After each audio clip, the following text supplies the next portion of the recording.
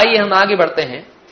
اب ہم دیکھتے ہیں اگلا موضوع ہمارا ہے جس کو ہم ختم کریں گے، اس لیے کہ ہمارے پاس بہت کم دن باقی رہ گئے ہیں اور رمضان قریب ہے، بہت ہی قریب ہے، اور جتنا جلدی ہمارا یہ کورس ہو جائے اتنی آسانی سے آپ کو اس کی سیریز مل سکتی ہے، اس لیے کہ بعد میں دروس جب ختم ہو جائیں گے تو آپ کے لیے آنا مشکل ہوگا اور آپ کو اس کے دروس ایڈٹ کر کے دینا مشکل ہو جائے گا. اسی لیے ہم جلدی سے ہمارے یہ تمام موضوع ختم کر دیں گے. اب ہم نیا موضوع اپنا شروع کرتے ہیں. رمضان کی آخری 10 راتیں، ان کی کیا اہمیت ہے اور کیا فضیلت ہے، اور ان راتوں میں انسان کو کیا کرنا چاہیے. اختصار کے ساتھ ہم یہ ساری چیزیں دیکھیں گے تاکہ ایک اشارتاً کچھ باتیں ہمارے سامنے آ جائیں کہ ان آخری 10 راتوں کو جو رمضان میں ہوتی ہیں یہ کیسی گزاری جائے اور ان میں کیسے فائدہ اٹھایا جائے. عام طور سے ہمارے یہاں پر آخری عشرہ عید کے شیر خرمے کی تیاری میں، گھر کو چونا اور لیپا پوتی کرنے میں اور گھر کی صفائی میں اور اسی طرح سے یعنی لباس اور جوتے سینڈل اور سب کچھ چیزیں زیورات اور کنگن وغیرہ خریدنے میں نکل جاتے ہیں. آخری عشرہ یہ ہمارا اسی میں چلا جاتا ہے. دن بھر میں روزہ رہتا ہے اور شام میں جیسے ہی اندھیرا ہوتا ہے شاپنگ کے لیے نکل جاتے ہیں اور ہفتہ بھر مہینہ جو 10 دن ہے پورے اسی میں جاتے ہیں. پہلے دن گئے پسند آیا، گڈو کو پسند آیا، گڑیا کو پسند نہیں آیا.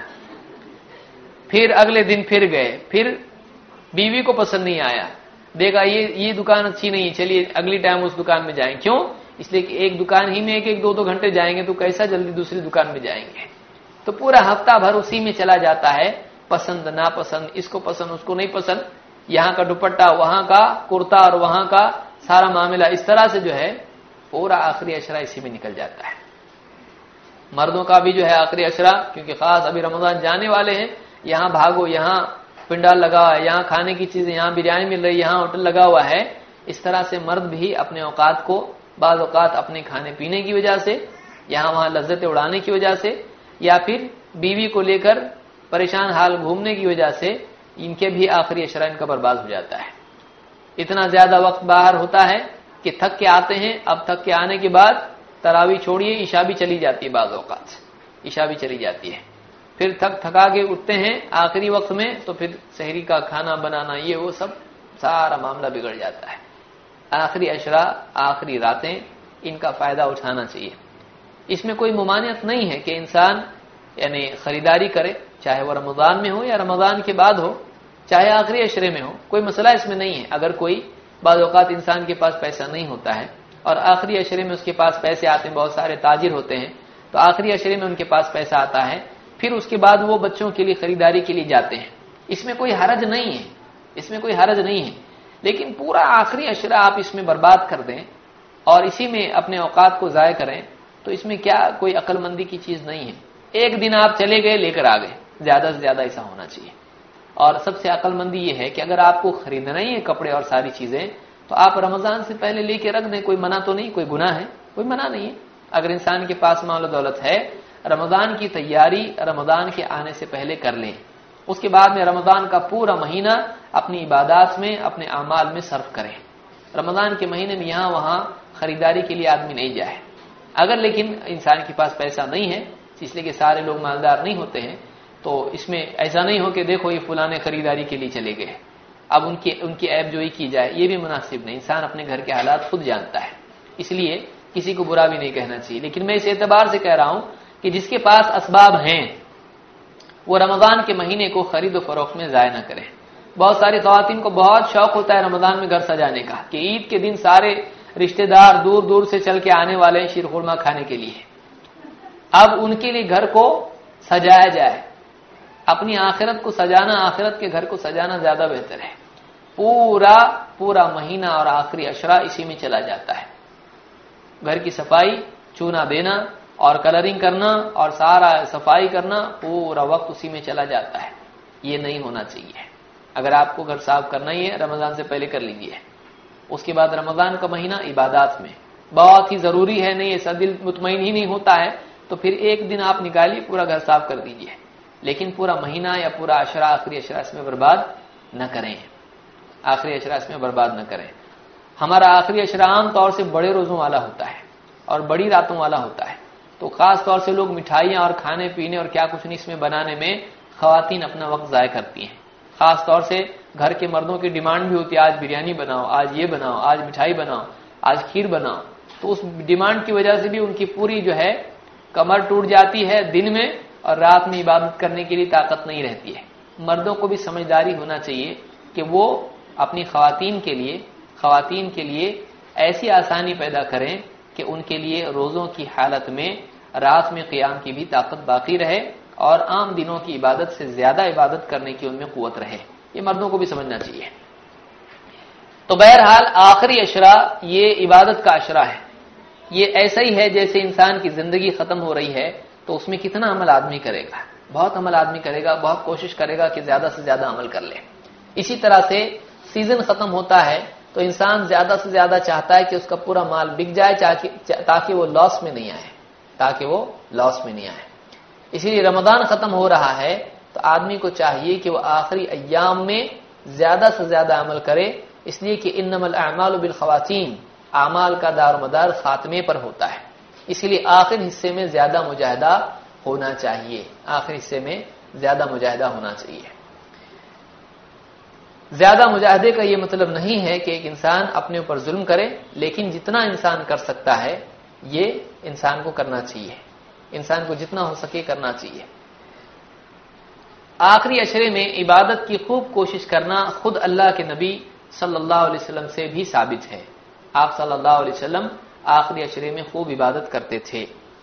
عائشہ رضی اللہ تعالیٰ عنہ فرماتی ہیں کان النبی صلی اللہ علیہ وسلم اذا دخل العشر شد مئزرہ واحیا لیلہ وایقظ اہلہ.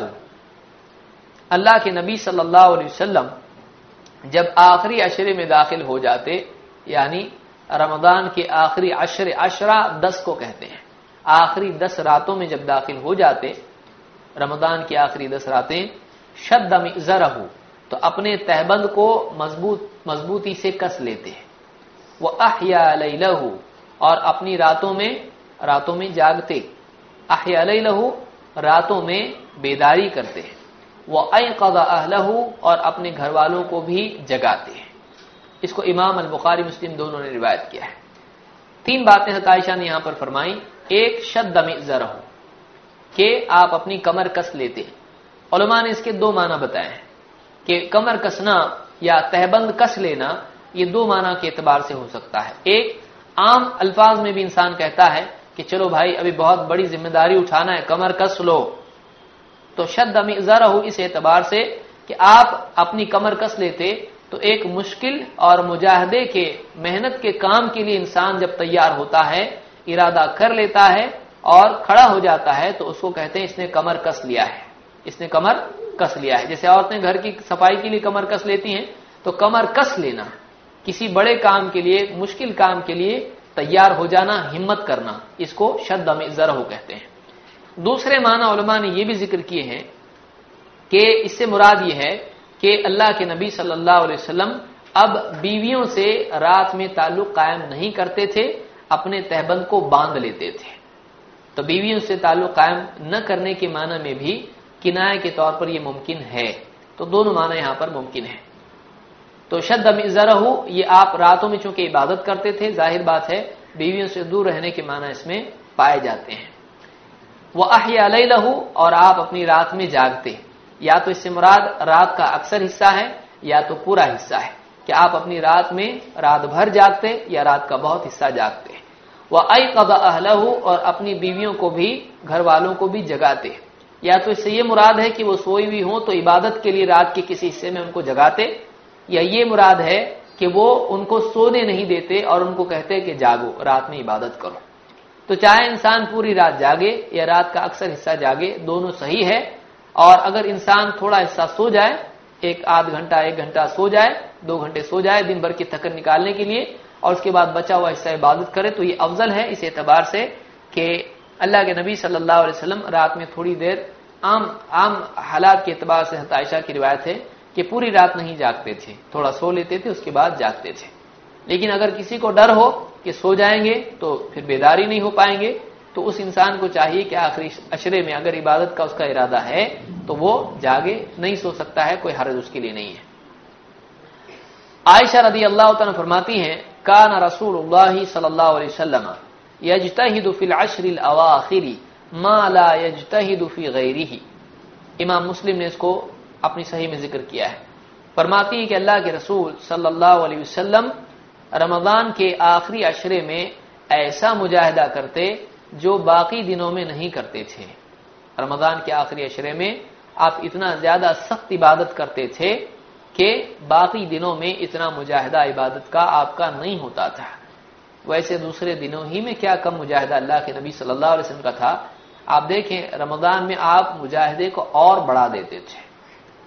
عام دنوں میں آپ کا حال آپ دیکھیں, اللہ کے نبی صلی اللہ علیہ وسلم اتنا لمبا قیام کرتے تھے کہ پاؤں میں سوجن آ جاتی تھی.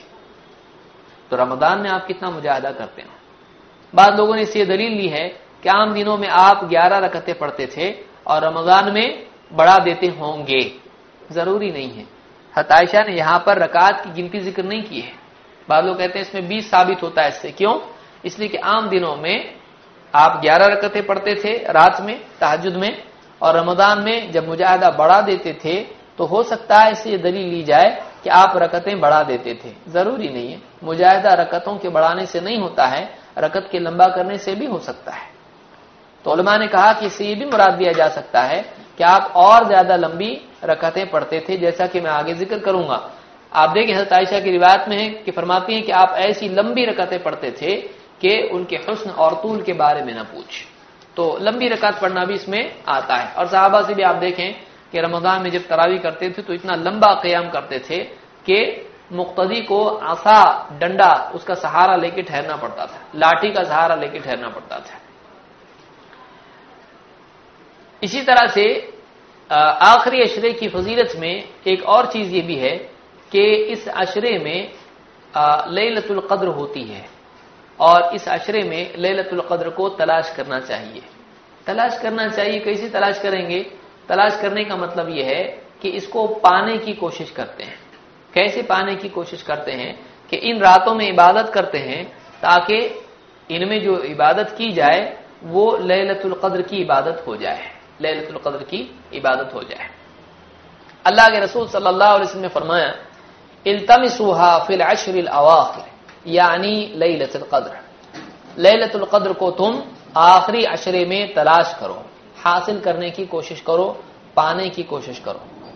فَإِن ضَعُفَ أَحَدُكُمْ أَوْ عَجَزَ, اگر تم میں سے کوئی کمزور پڑ جائے, اس سے کچھ کمی رہ جائے, وہ نہ کر پائے, تو فَلَا يُغْلَبَنَّ عَلَى السَّبْعِ الْبَوَاقِ, تو وہ آخری 7 راتوں میں تو کسی بھی طرح سے مغلوب نہ ہو, غافل نہ ہو. فَلَا يُغْلَبَنَّ عَلَى السَّبْعِ الْبَوَاقِ, باقی 7 راتوں میں وہ لاپرواہی بالکل نہ برتے, مغلوب نہ ہو جائے, غافل نہ ہو, غفلت میں نہ پڑا رہے. اس کو امام مسلم نے روایت کیا ہے. تو معلوم ہوا کہ آخری 10 راتوں میں عبادت کرنا چاہیے, اور باقی 7 راتیں ہیں ان میں تو کسی بھی حالت میں غفلت میں نہیں ہونا چاہیے.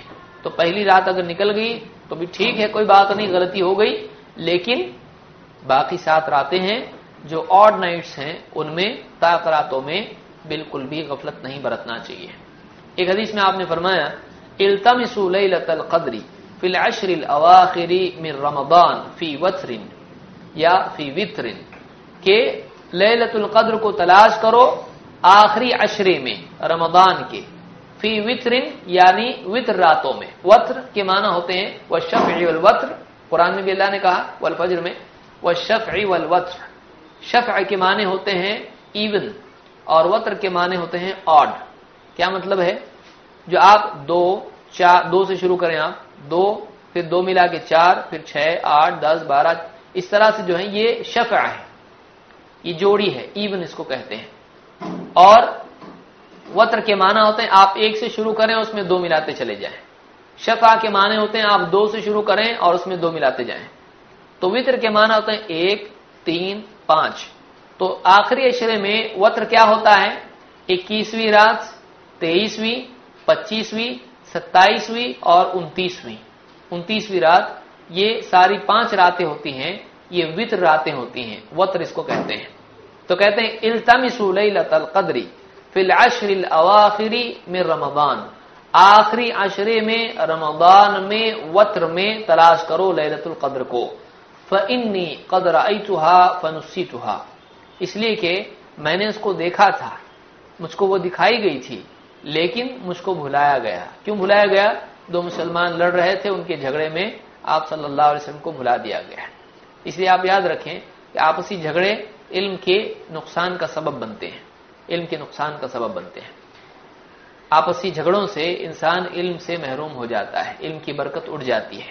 آپسی اختلافات سے علم کی برکت سے انسان محروم رہ جاتا ہے۔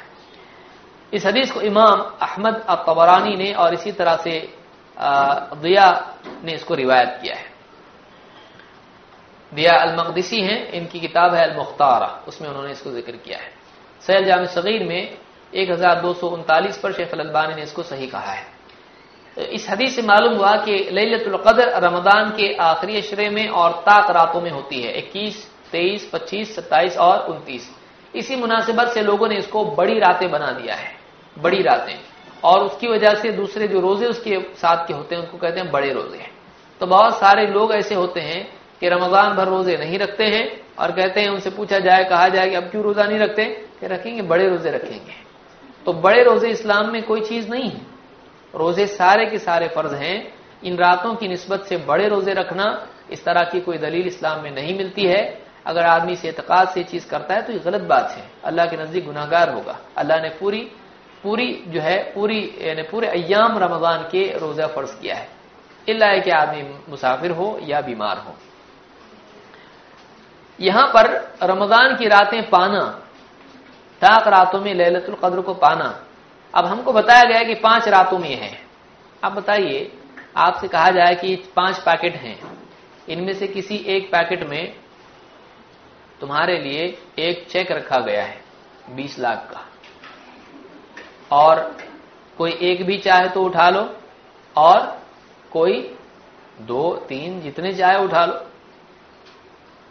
اگر صرف پیکٹ نہیں ہو، اگر وہ 100 کلو کے بوریے بھی ہوں اور اس میں چیک رکھے گئے ہوں، گیہوں کے، چاول کے یا ریت کے اگر بوریے رکھے گئے ہوں، اور اس میں اگر کوئی چیک چھپا کے رکھا گیا اور بتایا نہیں 5 میں سے کون سا ہے، تو آدمی کیا کرے گا؟ آدمی سوچے گا اپنے کو معلوم نہیں ہے، تو کوئی ایک لینے کی بجائے کیا کرتے ہیں؟ 5 لے لیتے ہیں، گھر پہ جا کے کھول کے دیکھیں گے کون سا ہے۔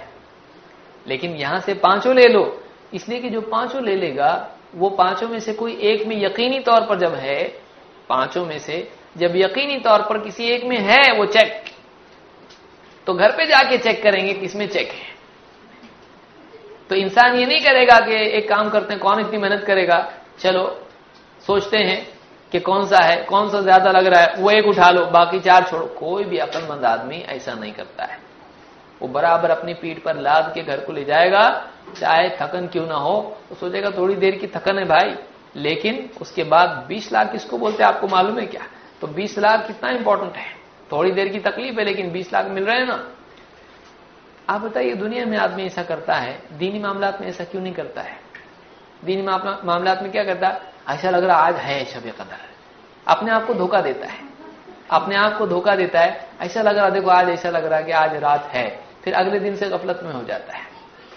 ایک آدمی کیوں نہ ایسا کرے کہ آخری عشرے کی پوری 10 راتوں میں عبادت کرے کہ جب بھی وہ ہوگی، جب بھی ہوگی مل جائے گی، جب بھی ہوگی مجھ کو مل جائے گی۔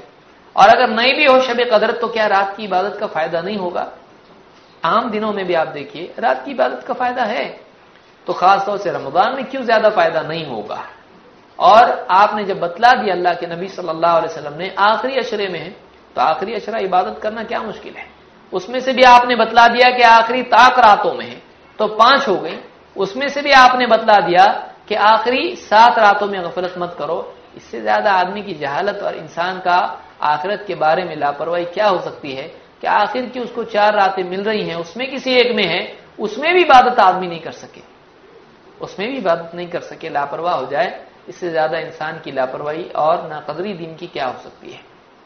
اس لیے یاد رکھیں کہ اس کو تلاش کرنے کا مطلب یہ نہیں کہ آدمی ٹارچ لے کے تلاش کرے، اس کو تلاش کرنے کا مطلب یہ ہے کہ اس کو پانے کی کوشش کرے عبادت کے ذریعے سے، عبادت کے ذریعے سے اس کو پا لے، یعنی ان راتوں میں عبادت کرے، طاق راتوں میں، تاکہ جس کسی میں ہو، جس کسی میں یہ رات آئے وہ رات اس کی عبادت والی ہی ہو، اس نے اس میں عبادت کر چکا ہو، یہ مطلب اس کا ہے۔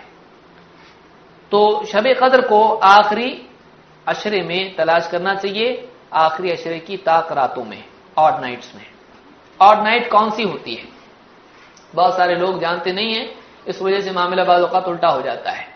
طاق راتیں کیسی ہوتی ہیں؟ مثلا کل 21واں روزہ ہے، کل 21واں روزہ ہے، تو آج جو رات آنے والی ہے وہ رات طاق ہے۔ ایسا نہیں ہو 21واں روزہ رکھا، چلو 21 ہوا، 21 کے بعد کی رات 21ویں، سب الٹا ہو جائے گا، سب ایون نائٹس میں وہ عبادت کرے گا، کیونکہ ہمارے ہاں رات پہلے آتی ہے، دن بعد میں آتا ہے۔ اسی لیے آپ دیکھیں تراویح پہلے آتی ہے، روزہ بعد میں آتا ہے۔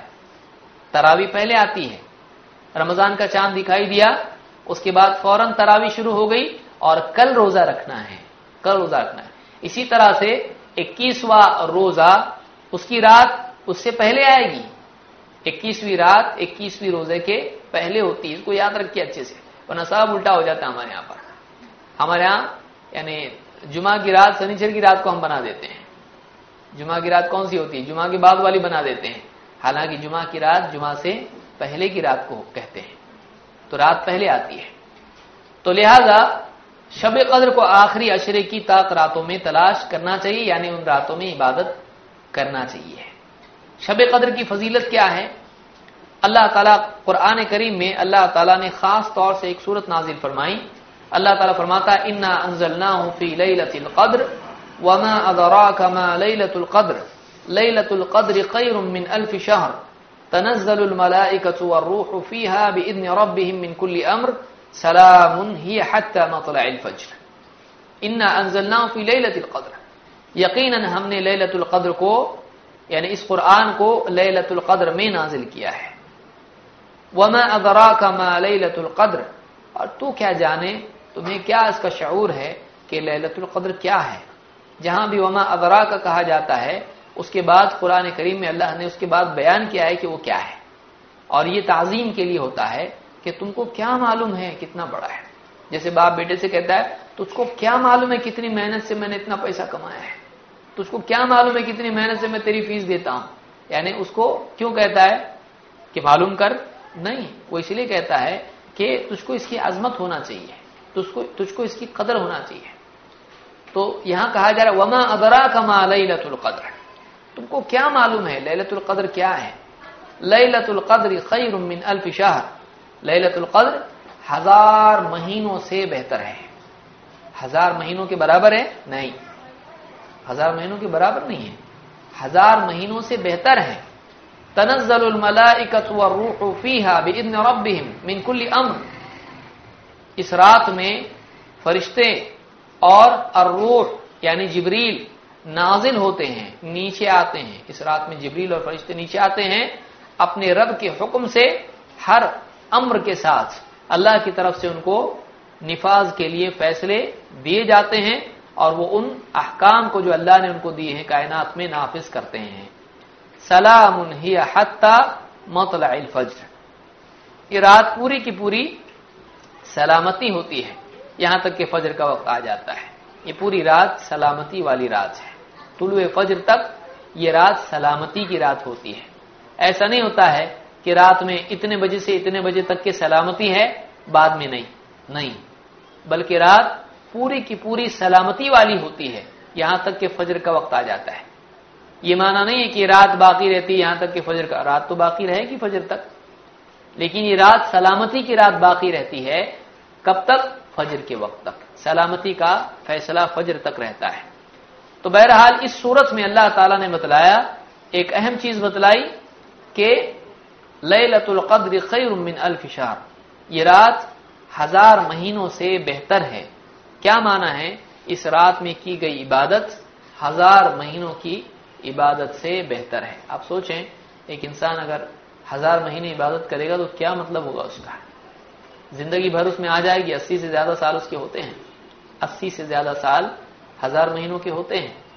اب ایک رات عبادت کرنے پر 80 سال بلکہ اس سے بھی بہتر، اس سے زیادہ عبادت کا ثواب انسان کو مل رہا ہے۔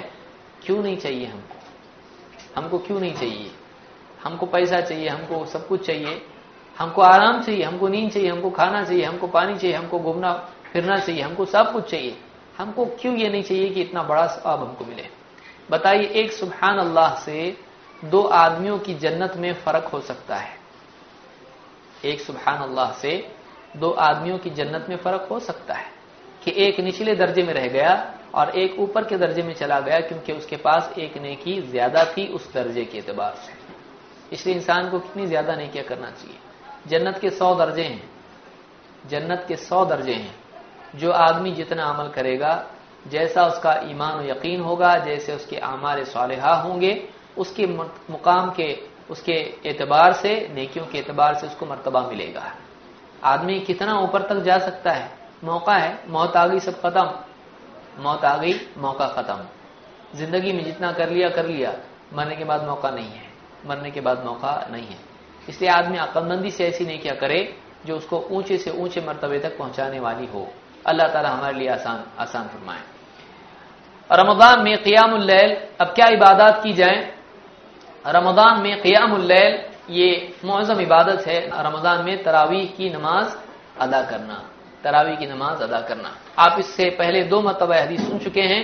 ایک آدمی اللہ کے نبی صلی اللہ علیہ وسلم کے پاس آیا اور کہا، اللہ کے رسول، ارأیت ان شہدت لا الہ الا اللہ وانک رسول اللہ وصلیت الصلوات الخمس وصمت الشہر وقمت رمضان وآتیت الزکاۃ، اللہ کے رسول، میں لا الہ الا اللہ محمد رسول اللہ کی گواہی دوں اور 5 وقت کی نماز پڑھوں، رمضان کے روزے رکھوں اور پورے رمضان کا قیام کروں، تراویح پڑھوں اور زکوٰۃ ادا کروں، تو مجھ کو کیا ملے گا؟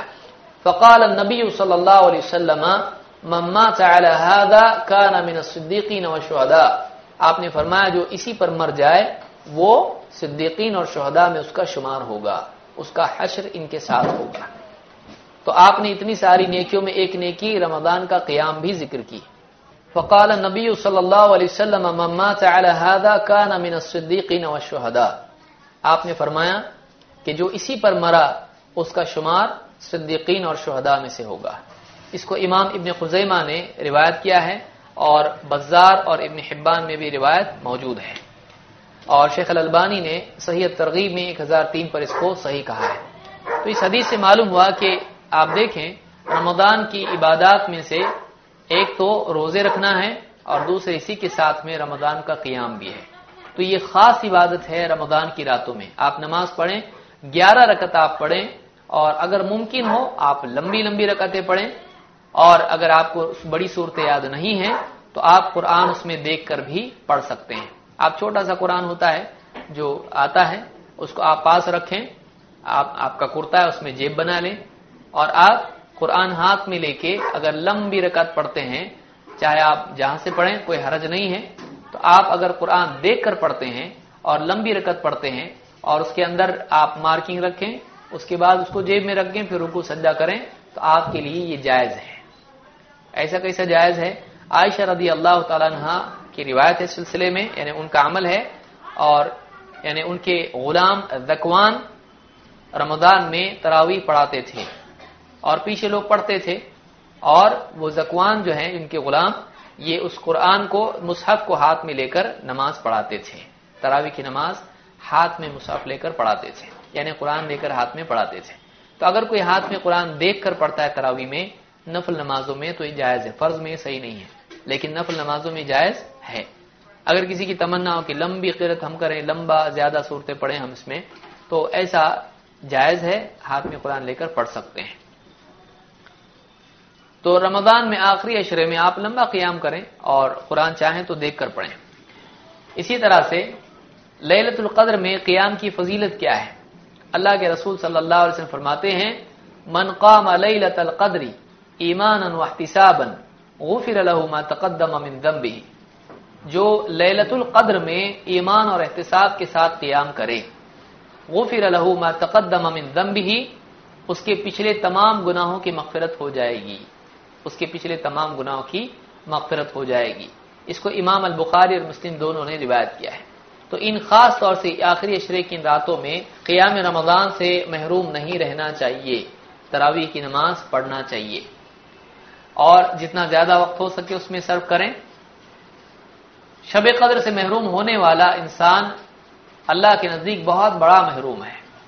اللہ کے نبی صلی اللہ علیہ وسلم نے فرمایا اتاکم رمضان شہر مبارک، رمضان کا مہینہ آیا ہے جو کہ ایک مبارک مہینہ ہے۔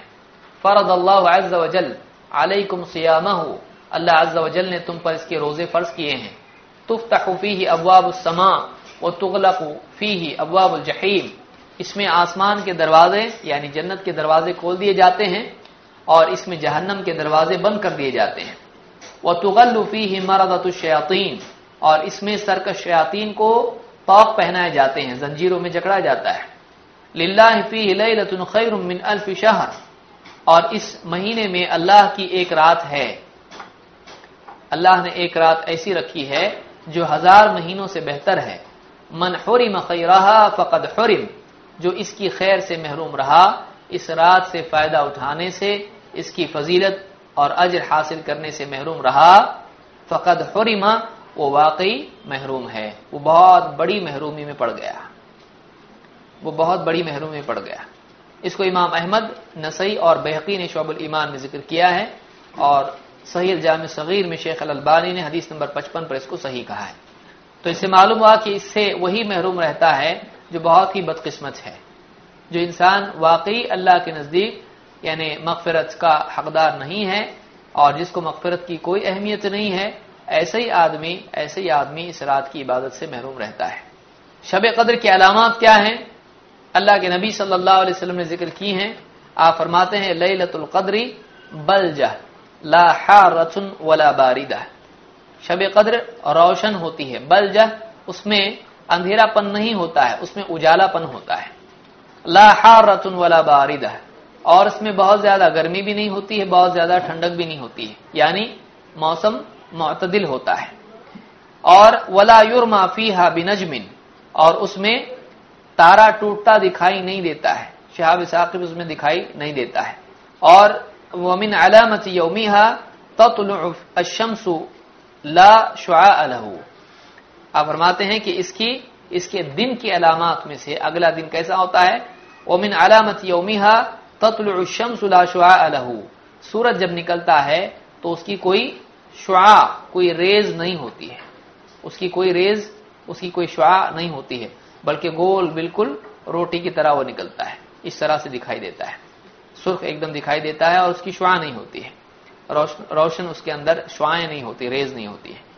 اس حدیث میں الفاظ ولا سحاب فیہا ولا مطر ولا ریح، یہ الفاظ ضعیف ہیں، اس لیے کہ دوسری روایت سے اس کی تائید نہیں ہوتی ہے کہ اس میں بادل نہیں ہوتے ہیں، بارش نہیں ہوتی ہے اور ہوا نہیں چلتی ہے، یہ الفاظ ضعیف ہیں، یہ الفاظ صحیح نہیں ہیں۔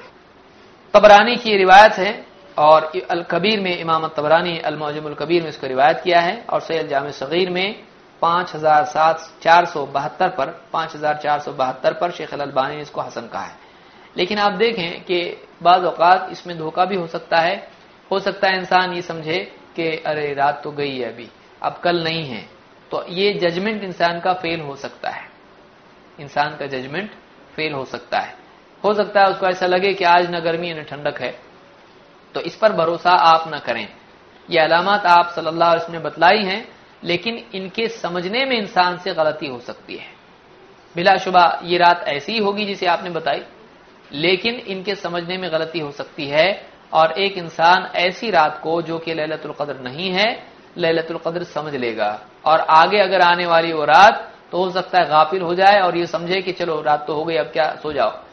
تو اس طرح سے آدمی نہ کرے، بلکہ جب 5 راتیں ہیں تو اگر اس کو لگ بھی رہا ہو کہ آج کی رات ہے تو آج تو خوب عبادت کرے، لیکن کل کی رات وہ غفلت نہ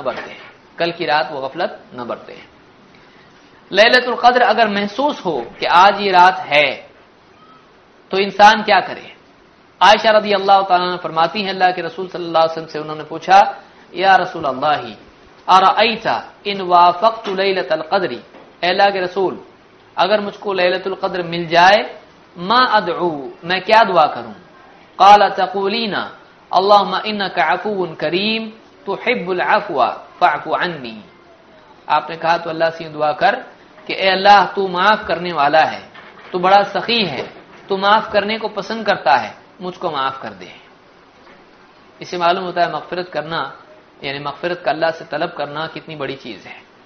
آپ نے سکھایا اے اللہ تو معاف کرنے والا ہے، درگزر کرنے والا ہے، تو بڑا سخی ہے اور تو معاف کرنے کو پسند کرتا ہے، تو مجھ کو معاف کر دے۔ اس کو امام الترمذی، ابن ماجہ اور حاکم نے روایت کیا ہے، اور الفاظ ابن ماجہ کے ہیں، اور جو زیادتی کریم کی ہے یہ ترمذی میں ہے۔ صحیح الجامع صغیر میں 4423 پر شیخ الالبانی نے اس کو صحیح کہا ہے۔ لیلۃ القدر میں کیا کیا کرنا چاہیے؟ بہت کچھ نیکیاں ہیں جو آدمی کر سکتا ہے، اشارے کے طور پر میں کچھ اعمال بتا رہا ہوں۔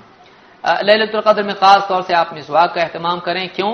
اس لیے کہ آپ قرآن پڑھنے والے ہیں، تراویح میں آپ نماز پڑھنے والے ہیں، نماز میں لمبا قیام کرنے والے ہیں، قرآن زیادہ پڑھنے والے ہیں، تو نماز کے ساتھ مسواک جڑی ہوئی ہے۔ علی رضی اللہ تعالیٰ فرماتے ہیں امرنا بالسواک، ہم کو مسواک کا حکم دیا گیا، اور کہا وقال ان العبد اذا قام يصلي اتاه الملك فقام خلفه يستمع القرآن، بندہ جب نماز پڑھتا ہے اور کھڑا ہوتا ہے اور نماز پڑھتا ہے تو ایک فرشتہ آتا ہے جو اس کے پیچھے کھڑا ہو جاتا ہے، سامنے سے نہیں جاتا ہے بلکہ پیچھے کھڑا ہوتا ہے۔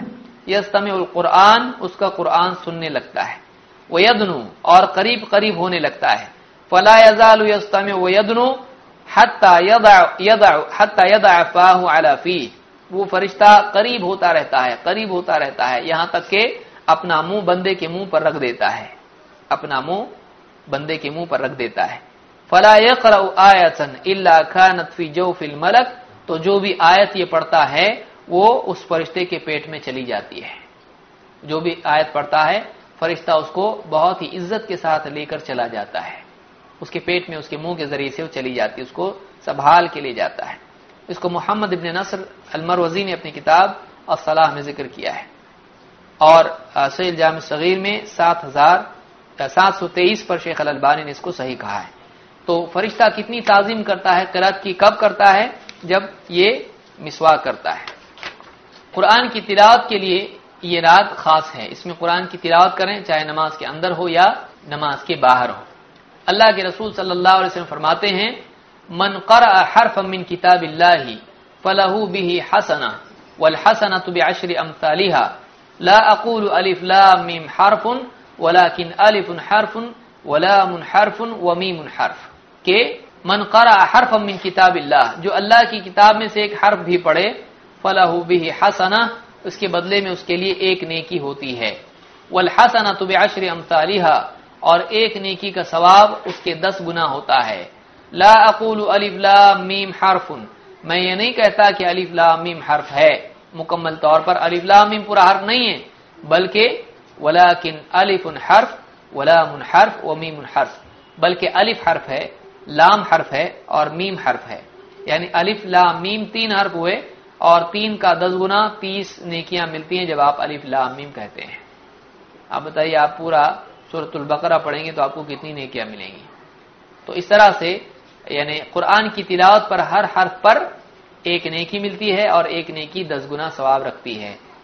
اس کو امام الترمذی اور حاکم نے روایت کیا ہے، اور اسی طرح سے امام البخاری نے اپنی کتاب التاریخ میں اس کو ذکر کیا ہے۔ صحیح الجامع صغیر میں 6469 پر یہ حدیث ہے، شیخ الالبانی اس کو صحیح کہتے ہیں۔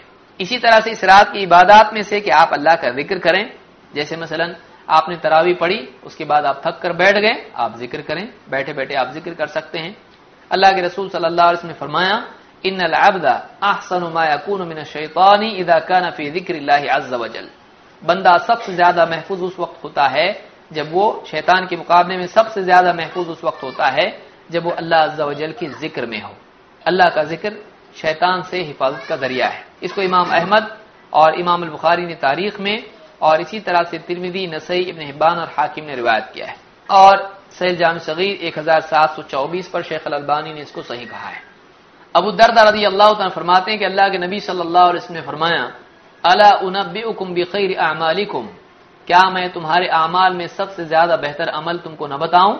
وازکاھا عند ملیککم، ایسا عمل جو تمہارے بادشاہ کے نزدیک، اللہ کے نزدیک سب سے زیادہ پاکیزہ ہے، وارفعھا فی درجاتکم، جو تمہارے درجات کو بہت ہی زیادہ اونچا اٹھانے والا ہے، وخیر لکم من انفاق الذهب والورق، اور سونے اور چاندی تم خرچ کرو، صدقہ کرو، اس سے زیادہ بہتر ہے، وخیر لکم من ان تلقوا عدوکم فتضربوا اعناقهم ويضربوا اعناقکم، اور اس سے بھی بہتر ہے کہ تم جنگ میں اپنے دشمن سے ملو، دشمن سے تمہارا سامنا اور مٹبھیڑ ہو جائے اور تم ان کی گردنوں کو مارو اور وہ تمہاری گردن مارے، یعنی تم ان کو قتل کرو وہ تم کو قتل کریں؟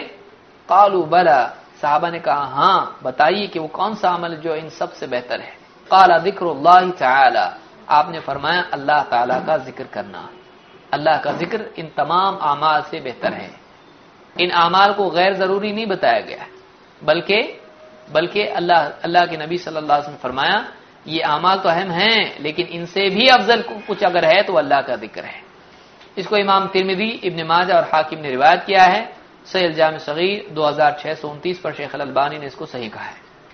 اللہ کے رسول صلی اللہ علیہ وسلم فرماتے ہیں ما عمل آدمی عملا قط انجا له من عذاب اللہ من ذکر اللہ، اللہ کے عذاب سے سب سے زیادہ پناہ دینے والا عمل بندے نے ذکر سے بڑھ کر اور کوئی عمل نہیں کیا۔ ذکر سے بڑھ کر اللہ کے عذاب سے بچانے والا عمل اور کوئی نہیں ہے جو کوئی بندہ کرے، یعنی سب سے زیادہ بہترین چیز جو اللہ کے عذاب سے بچانے والی ہے وہ اللہ کا ذکر ہے۔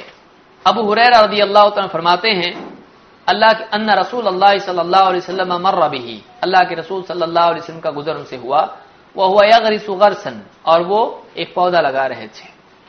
فقال یا ابا ہریرہ، آپ نے کہا ابو ہریرہ ما الذی تغرس، کیا بو رہے ہو؟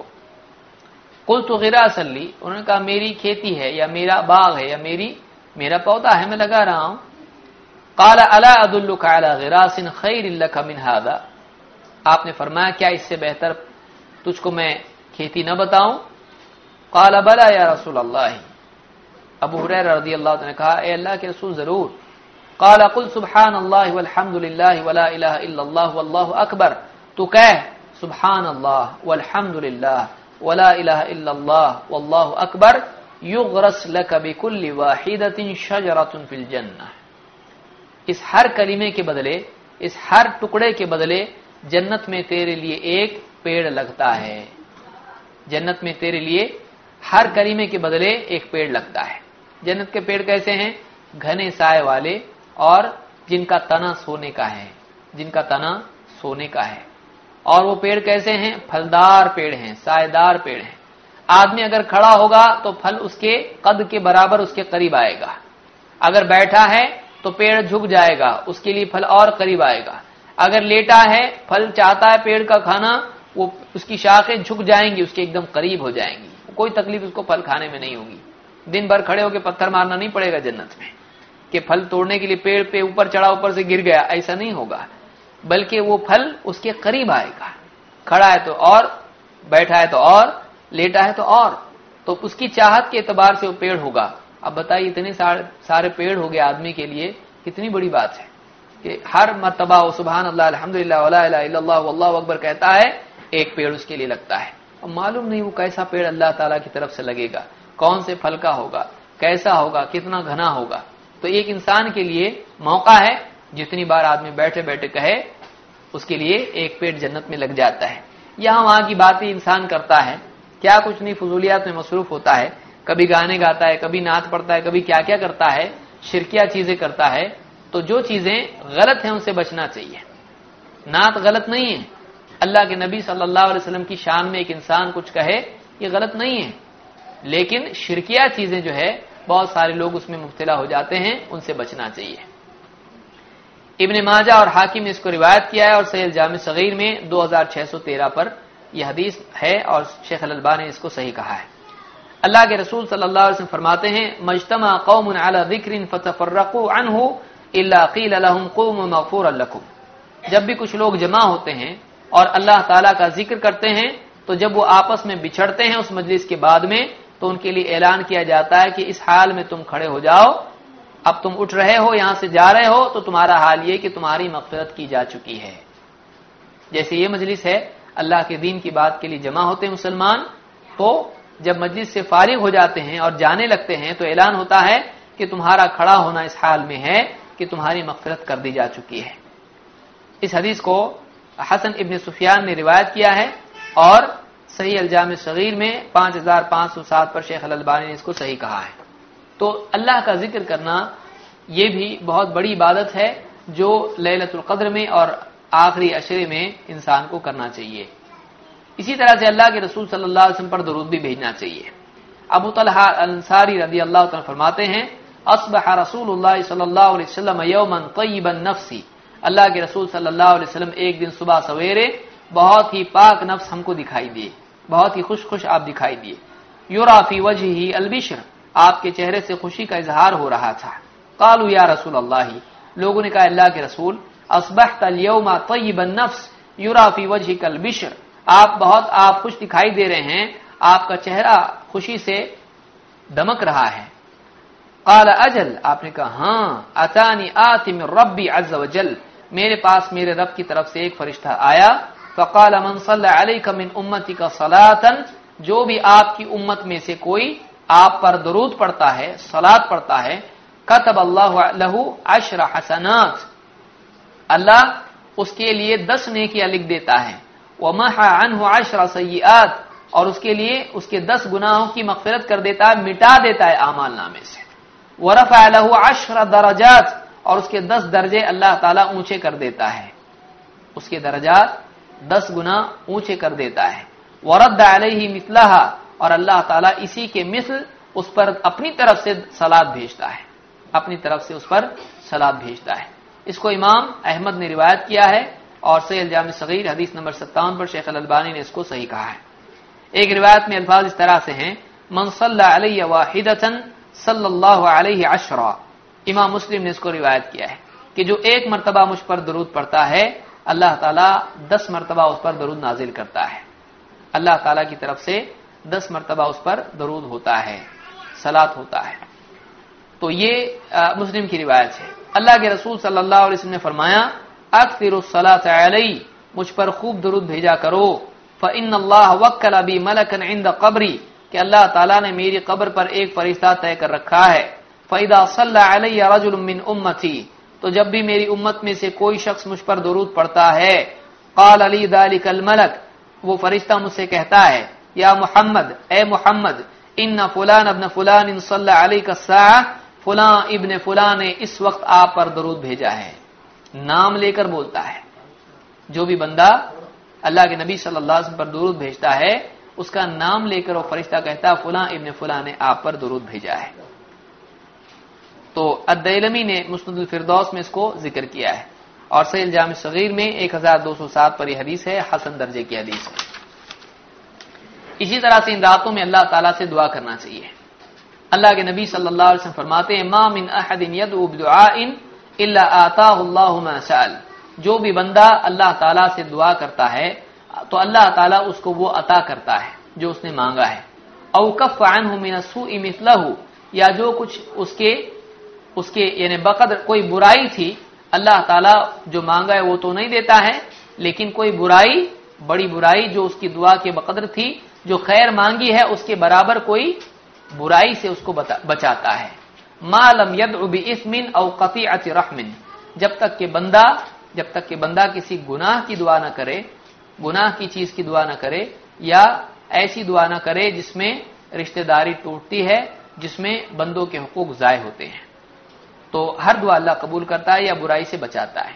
امام احمد اور ترمذی نے اس کو روایت کیا ہے، صحیح الجامع صغیر 5678، شیخ الالبانی نے اس کو حسن کہا ہے. سعد رضی اللہ تعالیٰ فرماتے ہیں کننا جلوسا عند النبی صلی اللہ علیہ وسلم، ہم اللہ کے نبی صلی اللہ علیہ وسلم کے ساتھ بیٹھے ہوئے تھے.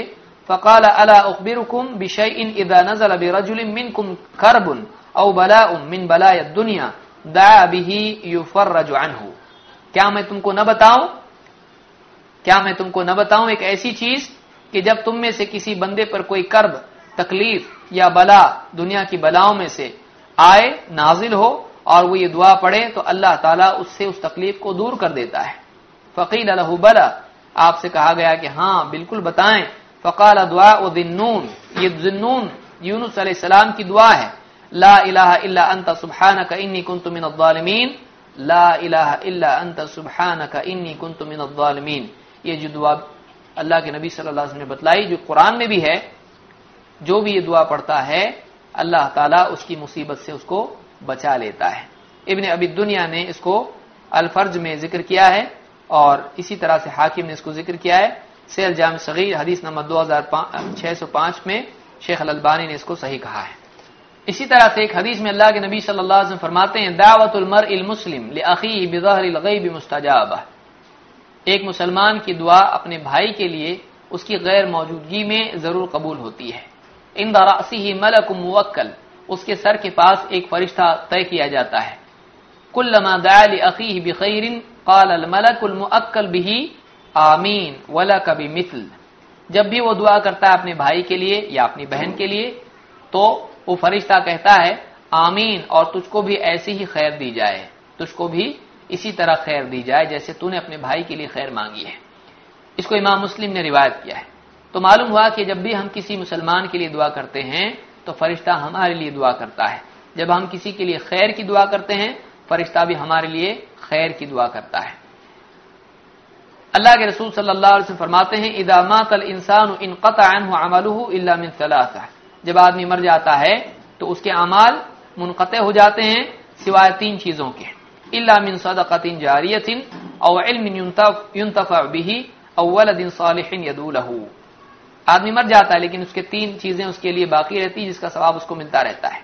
نمبر ایک صدقہ جاریہ، ایسی چیز چھوڑ دی جس کا فائدہ لوگوں کو ہوتا رہے، جیسے کنواں کھدوا دیا، پیڑ لگوا دیا، او علم ينتفع به، ایسا علم پیچھے چھوڑا جس کا فائدہ ہوتا رہے، کہ ایسی کتاب چھوڑ جائے یا ایسی تعلیمات چھوڑ جائے جو بعد میں باقی رہیں، او ولد صالح يدعو له، یا نیک اولاد اپنے پیچھے چھوڑ جائے جو اس کے لیے دعا کرتی رہے۔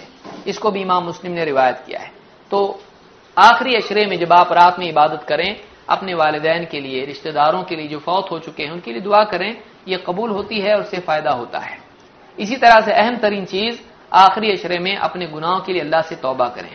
اللہ تعالیٰ فرماتا ہے قل یا عبادی الذین اسرفوا علی انفسہم لا تقنطوا من رحمۃ اللہ ان اللہ یغفر الذنوب جميعا انہ هو الغفور الرحیم، سورہ زمر آیت نمبر 53۔ اے نبی آپ کہیے میرے بندوں سے کہ اللہ تعالیٰ فرماتا ہے اے میرے بندو جنہوں نے اپنی جانوں پر ظلم کر رکھا ہے، اسراف کر رکھا ہے، حد پار کر دی گناہوں میں، لا تقنطوا من رحمۃ اللہ، اللہ کی رحمت سے مایوس نہ ہونا۔ اللہ تعالیٰ ان اللہ یغفر الذنوب جميعا، اللہ تو وہ ہے جو سارے گناہوں کو بخش دیتا ہے، انہ هو الغفور الرحیم، وہ بڑا مغفرت کرنے والا، بڑا رحم فرمانے والا ہے۔ اللہ تعالیٰ فرماتا ہے وَإِذَا جَاءَكَ الَّذِينَ يُؤْمِنُونَ بِآيَاتِنَا فَقُلْ سَلَامٌ عَلَيْكُمْ، اے نبی جب ہمارے ایمان والے بندے آپ کے پاس آئیں جو ہماری آیتوں پر ایمان رکھتے ہیں، فَقُلْ سَلَامٌ عَلَيْكُمْ، آپ ان سے کہیں تم پر سلامتی ہو، تم پر سلامتی ہو۔ كَتَبَ رَبُّكُمْ عَلَى نَفْسِهِ الرَّحْمَةَ، تمہارے رب نے اپنے اوپر رحمت کو لکھ دیا ہے، لازم کر لیا ہے، أَنَّهُ مَنْ عَمِلَ مِنْكُمْ سُوءًا بِجَهَالَةٍ، تم میں سے کوئی جہالت میں آ کر گناہ میں پڑ جائے، برا عمل کرے، ثم تاب من بعده واصلح، پھر اس کے بعد توبہ کر لے اور اپنی اصلاح کر لے، فانه غفور الرحیم، تو وہ بڑا مغفرت کرنے والا، رحم کرنے والا ہے۔ گناہ ہو جائے توبہ کر لے، اصلاح کر لے تو اللہ مغفرت کرتا ہے، یعنی کہ آدمی گناہ کرتا چلا جائے اور رسمی توبہ کرے اور اس کا قلب اس توبہ میں حاضر نہ ہو، بلکہ توبہ میں گناہ کے ترک اور اصلاح کی نیت بھی ہونا چاہیے۔ جو آیت میں نے ذکر کی ہے سورہ الانعام کی آیت نمبر 54 ہے۔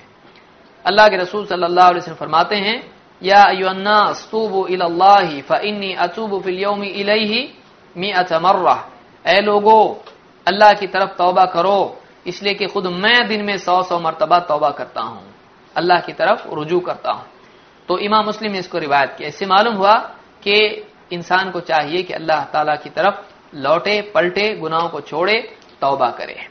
اسی طرح سے اللہ کے رسول صلی اللہ علیہ وسلم نے فرمایا استغفروا ربکم انی استغفر اللہ واتوب الیہ کل یوم 100 مرہ، امام البغوی نے اس کو روایت کیا ہے، شرح السنہ میں امام البغوی نے اس کو روایت کیا ہے، اور سیل جامع صغیر میں 944 پر شیخ الالبانی نے اس کو صحیح کہا ہے۔ آپ فرماتے ہیں اپنے رب سے استغفار کرو، گناہوں کی مغفرت طلب کرو، اس لیے کہ خود میں دن بھر میں 100 مرتبہ اللہ تعالیٰ سے استغفار کرتا ہوں اور اس سے توبہ کرتا ہوں۔ تو اس سے معلوم ہوا کہ عبادات ہیں، اس کے علاوہ اور بھی عبادات ہیں، جیسے کسی کی دینی اصلاح کرنا، اس کو عقیدہ سکھانا، اس کو کچھ دینی عمل سکھانا، اس کو عبادت سکھانا، یا اسی طرح سے صدقات و خیرات کرنا، یہ ساری عبادات آخری عشرے میں کی جا سکتی ہیں۔ اور بھی بہت سارے اعمال جو انسان کر سکتا ہے، لیکن خاص طور سے بیٹھے بیٹھے یہ اعمال کرنے کے، اس لیے میں نے یہاں پر ذکر کیے ہیں۔ اللہ تعالی ہم کو عمل کی توفیق عطا فرمائے۔ اور دین کے سیکھنے اور اس کے سکھانے کی توفیق عطا فرمائے۔